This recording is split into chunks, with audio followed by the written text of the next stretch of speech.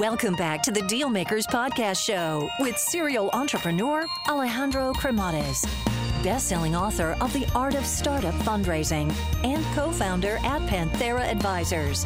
In this podcast, we ask our guests about their successful acquisitions and financing rounds. Hey guys, so just a quick overview here on Panthera Advisors, as I think it might be of value to you. So Panthera Advisors exists in order to help founders that are in the process of raising capital or get their company acquired. I actually started the company out of incredible frustration because during my entrepreneurial journey, which involved building, financing, scaling, and exiting companies, I could not find a resource that was founder-friendly. And I could not get the type of support that I was seeking. So as a result, I made a ton of mistakes along the way. So if you're looking to raise capital, or you are looking to get your company acquired, or just need some sound financial planning, and you're looking to get the best possible outcome in the shortest period of time, feel free to learn more by visiting us at pantheraadvisors.com, or just reach out directly and shoot me a note at alejandro@pantheraadvisors.com.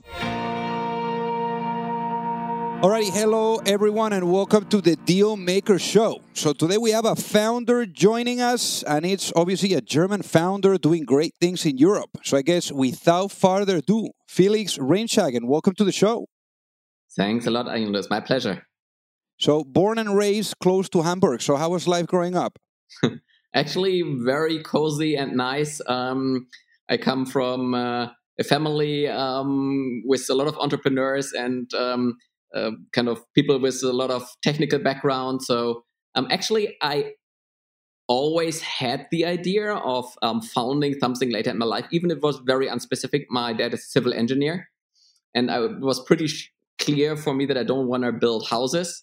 So when I started to look into software with kind of age 13, 14, I thought that could be an interesting thing for me, but it should actually take many, many years before I came back to that calling.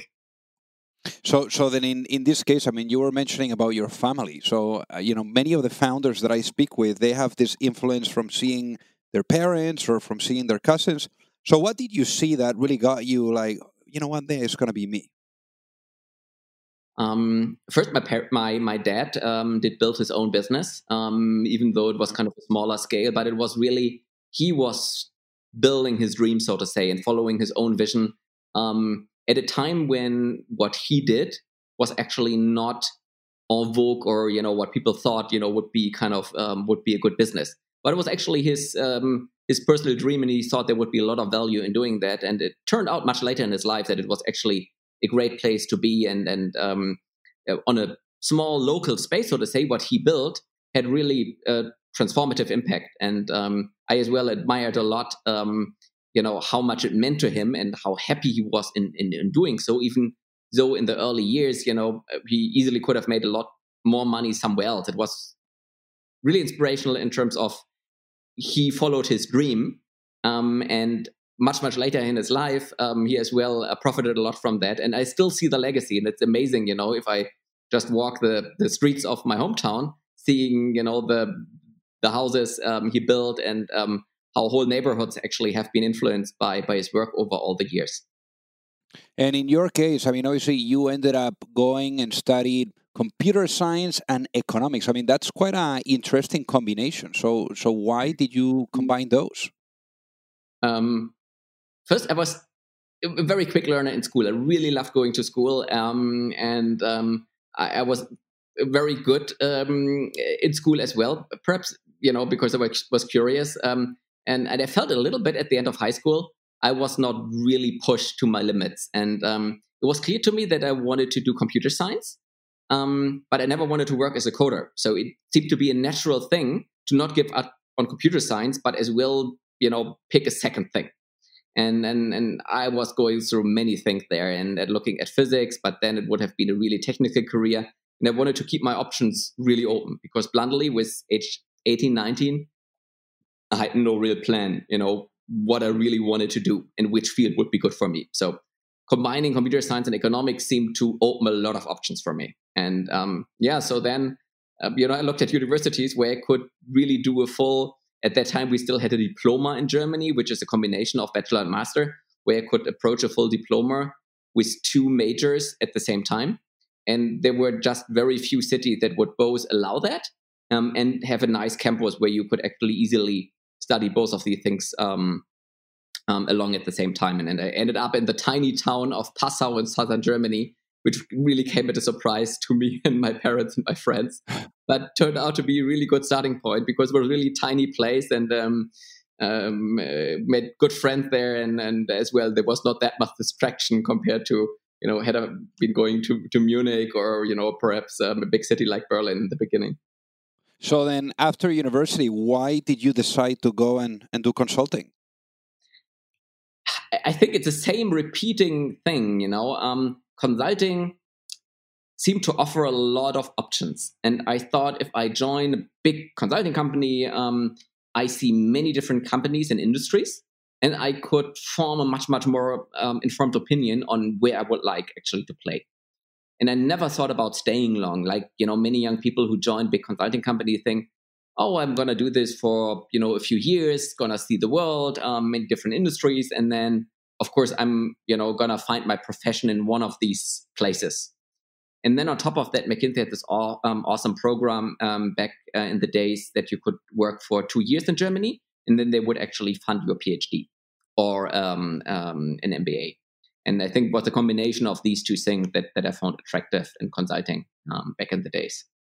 And it's interesting here, what you say and what you ended up doing, because it seemed that you really had that drive for business and for economics. So why a PhD over, let's say, an MBA? Because I think it was a stupid idea, but I thought I have a master degree in economics. So why doing another master in economics, so to say? And I had really, really good experience in the last years of my master degree, so to say, with doing academic research. And we published the first paper together with a postdoc, and I really liked that. And I thought perhaps even an academic career is interesting for me, and that's why I went for the PhD. I very quickly learned during doing my PhD that the academic career is definitely not the right thing for me. There was this thing I really had to push through because I liked it a lot less than I thought. But usually, if I start something, I really, really feel bad about giving up. And it was actually one of the things where I thought more about giving up than almost any other thing in my life, because it became clear after 6 months, and finally it took me a little bit more than 2 years to get my PhD, and making it through these 1.5 years when you already know you don't want an academic career. That was a tough thing to do, and it was more perhaps the thing of pride than anything else to really go through this. So obviously, when you finalize this and you return back to have your full devoted attention to McKinsey, which was a big pillar in your professional career, where you spent close to a decade, you went to the U.S. and you went to Palo Alto. I'm sure that you had the exposure now to the hypergrowth companies, to startups going from nothing to something big. So I'm pretty sure that pushed you over the edge to really think, hey, I'm getting closer to actually thinking about doing my own thing here. Absolutely. And of course, I was looking at quite some things during that time, both during my time in New York, that was more financial industry. There were really interesting things going on as well at the interplay of tech and the financial system there, automatic trading systems and interesting hedge funds. And that was something I was interested in, but I really wanted to see the West Coast. And perhaps as well, none of these opportunities seemed like perfectly right. And then I spent close to a year in Palo Alto. And of course, there were kind of all these super cool companies out there. And it was very, very tempting either to join one of the more mature tech companies, to use that as well as a starting point to get to know the ecosystem better. And actually, I was really unhappy with myself. McKinsey made me a really attractive offer to get back to Germany on a partnership track. And I thought when I was actually accepting that offer that I had failed a little bit on my ambition to start my own company, because you feel like you're leaving Silicon Valley. You are, so to say, saying a little bit goodbye to that option of finding your place in that ecosystem and start your own company. But one thing I was adamant about, I didn't want to go and join do the 125th e-commerce vertical, and now sell, I don't know, cutlery over the internet or something, because that was what I saw a lot and where McKinsey as well had exposure to. And I really wanted to do something that is unique and strong from the technology side. And I had this whole, background in computer science and had spent many years earning my pocket money in coding. And I really wanted to do something as well, perhaps coming back to the influence of my family, that where I could pursue a dream, something that would be much more forward looking compared to just executing on something that had been done many times before. And unfortunately, I didn't come across something, but perhaps as well, luckily, during my time in Silicon Valley. It really took me coming back to Germany and reconnecting with some friends here that were doing some outstanding academic work, where I felt, that could be something that I would be willing to really dedicate many years of my life to, and many long nights and weekends and everything that I learned from my family. My dad is part of, starting something and pursuing your dream on something that at that time no one else or very few people see as a promising topic. And obviously, this ended up becoming Navis, no? Which ended up being a spin-off of the Technical University there in Munich. But I'm wondering here, because I went through it as well. I mean, the comfortable corporate job, 9 to 5. I was an attorney making a decent amount of money in New York City. I mean, in McKinsey also you get paid very well, and here you were close to being for 10 years there. So I'm sure that you had a really nice income. So was it scary really to give your notice and go into something completely unknown?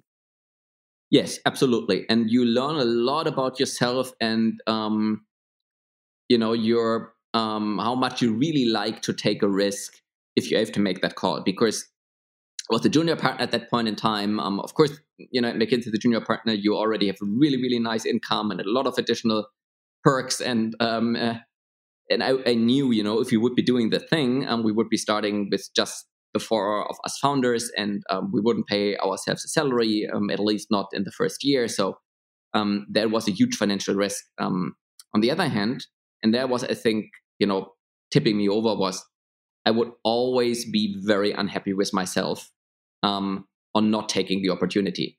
Because at the end, if you look back and you didn't have a really interesting career and you didn't really build your dreams, then you have to look back to these moments, where you really had the choice. And if you did always go for the conservative, riskless option, you must not at all be surprised, if you end up having a boring career. And I saw as well many senior partners at McKinsey that were unhappy with their careers, even though they were making a lot of money. And then finally, there came the point that I thought, okay, look, the worst thing that can happen is that we're really unsuccessful, and then I can still go back to consulting, and I will have had an interesting learning opportunity. Yeah, and it just made that leap of faith. But it was harder than I had expected it to be, I have to say. So then, tell us about. So here you are. You connect with your friends there in and they were working on this interesting stuff. And then all of a sudden, obviously you guys make the decision that this may have legs as a business. How did that spin-off ended up happening, and how did you bring this to life? So we spent almost 1.5 years, on weekends, on evenings, tossing around ideas, how this technology could be put to work in a business context, because it was really very fundamental research. It was mainly about image recognition, scene recognition, and it was absolutely unclear where this could actually have a market. And it was still clear that we would be some years away from really bringing something to the market that would be a really well-rounded product. Actually, in reality, it took us a lot longer even than we thought. But we knew that.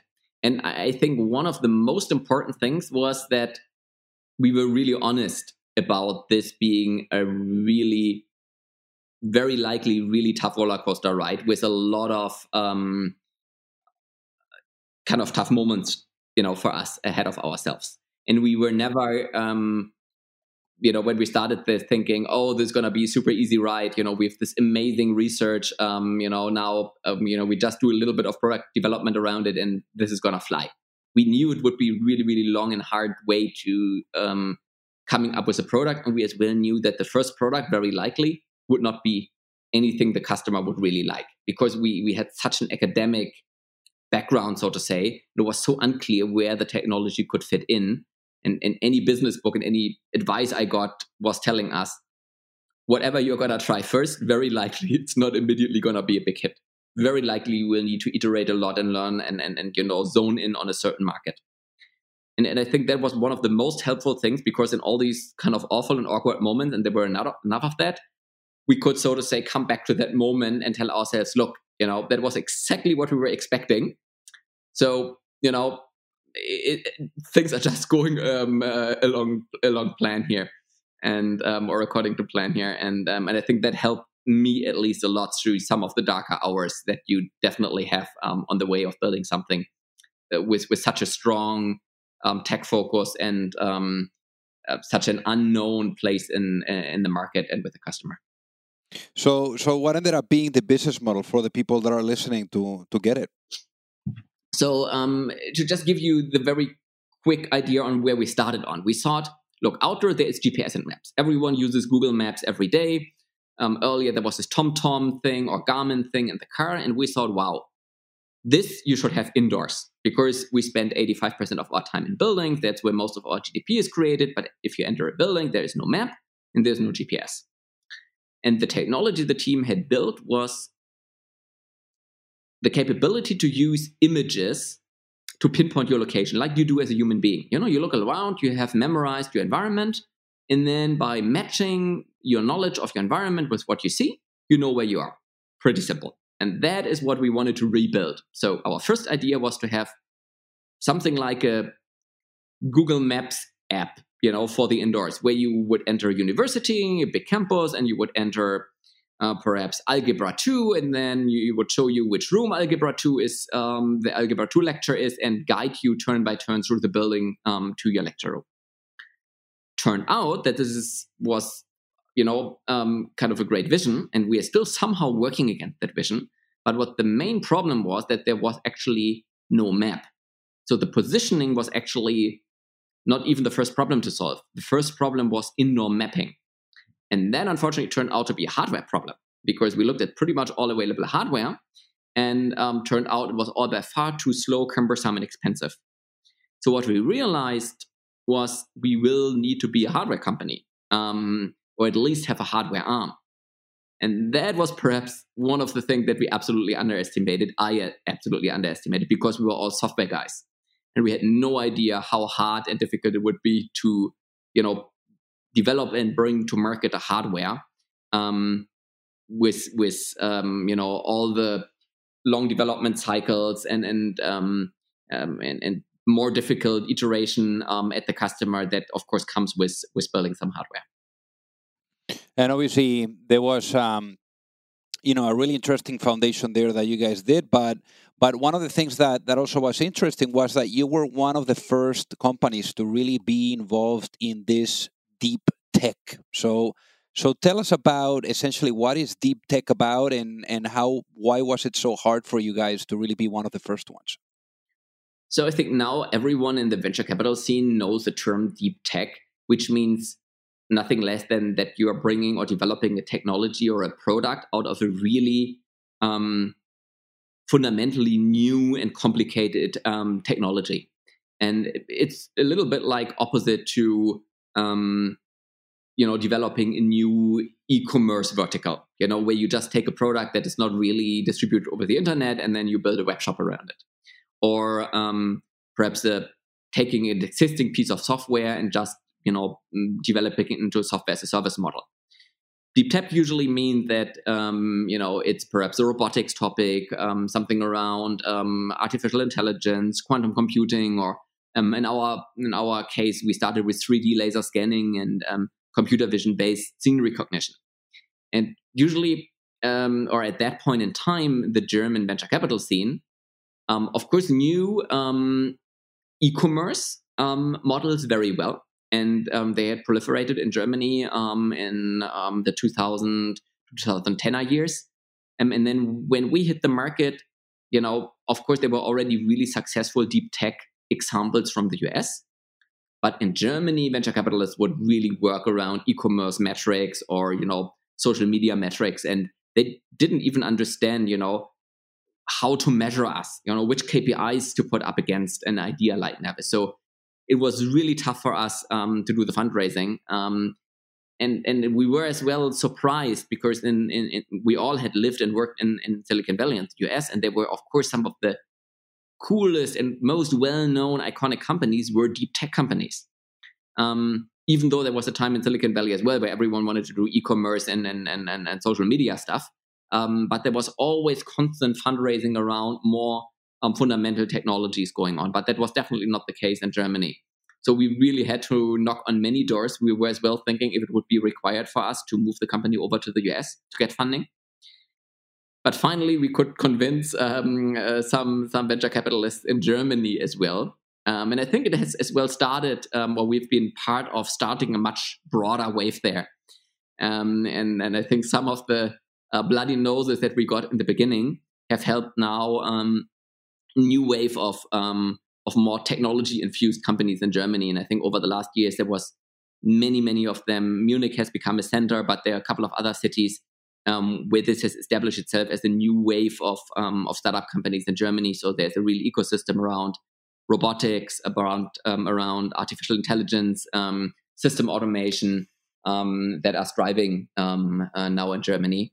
And it's as well good to now be a mentor and see how some of the groundwork that we did in that space is now helpful for the next generation of companies that are being founded these days or have been founded over the last few years.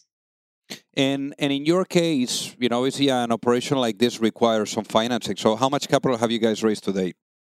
Around 40 million in equity and another 20 million from the European Investment Bank in a very special form of venture debt, which is almost somewhere in the middle between equity and debt, I would say. So how for the folks that are listening really to understand this, I mean, how do you differentiate that equity from debt? I mean, how does that typically work? What's the difference? So equity at the end is very simple. Someone gives you money and gets a stake in the company.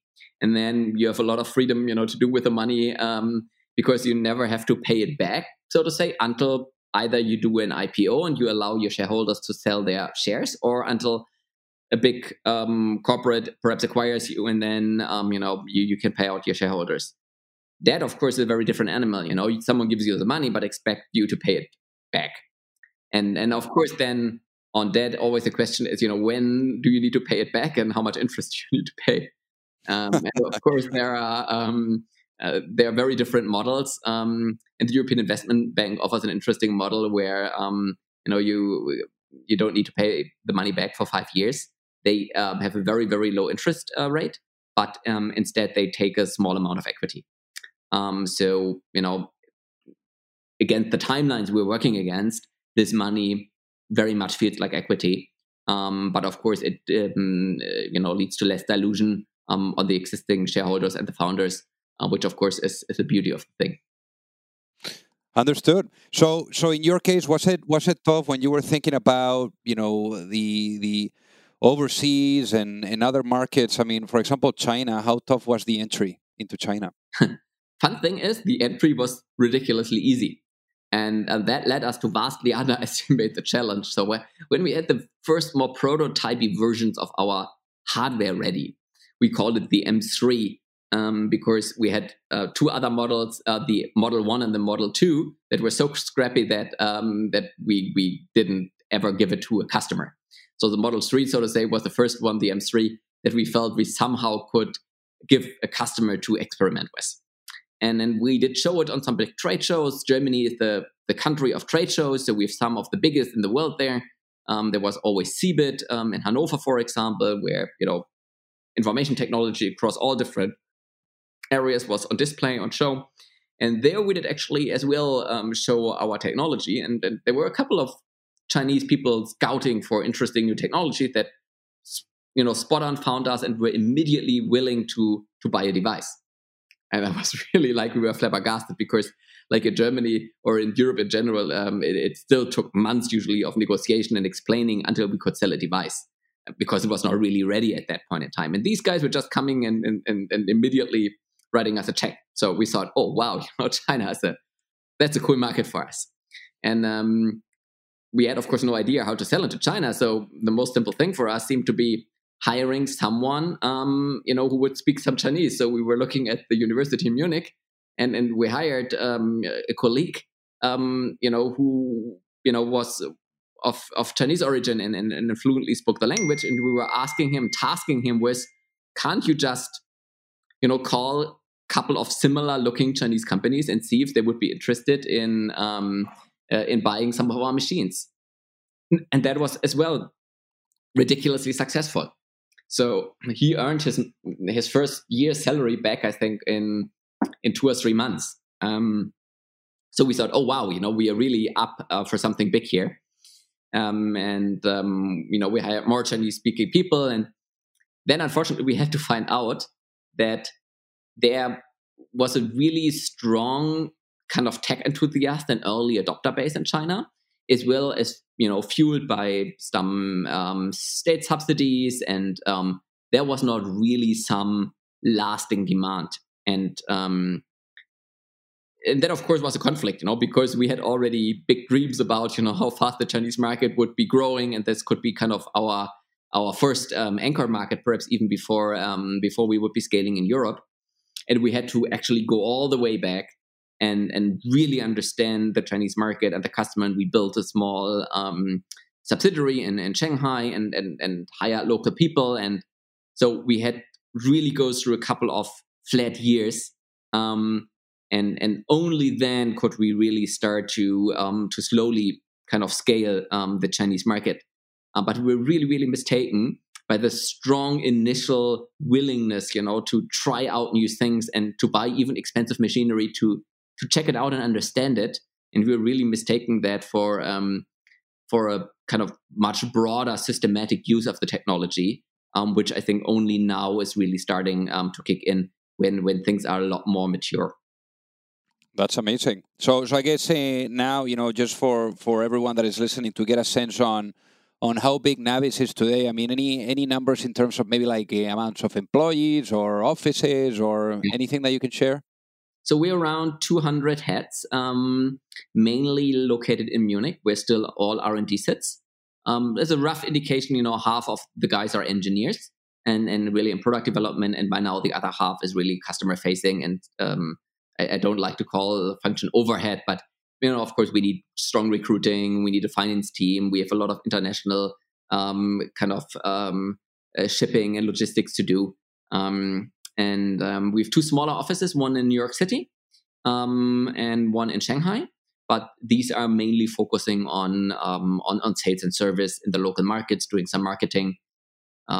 Very likely we'll have an office at the US West Coast. In the US, we had a very different experience than China. It was really, really difficult to sell the first 1 or 2 devices. In general, the market was much more skeptic towards kind of the strange German laser scanning technology that we were offering. But once we got rolling, we really saw some much more sustainable and constant growth. So China and US couldn't have been more different in the way they developed for us. And today, the US market is clearly ahead in terms of size and maturity compared to the Chinese market. But had you asked me 3 years ago, I would have said exactly the opposite. That's incredible. So one of the typical questions that I ask the guests that come on the show is, I mean, you've been at it now for quite a bit. So there's been a lot of lessons, a lot of good, bad, ugly, I mean, you name it. So I guess if you had the opportunity to go back in time, and perhaps you're going back, right before, maybe like when you were like there in McKinsey, thinking about what's going to be next and what am I going to be building. If you had the opportunity to perhaps have a chat with your younger self and go back to 2013, right before Navis was going to be launching, what would be that one piece of business advice that you would give to yourself before launching a business, and why, knowing what you know now?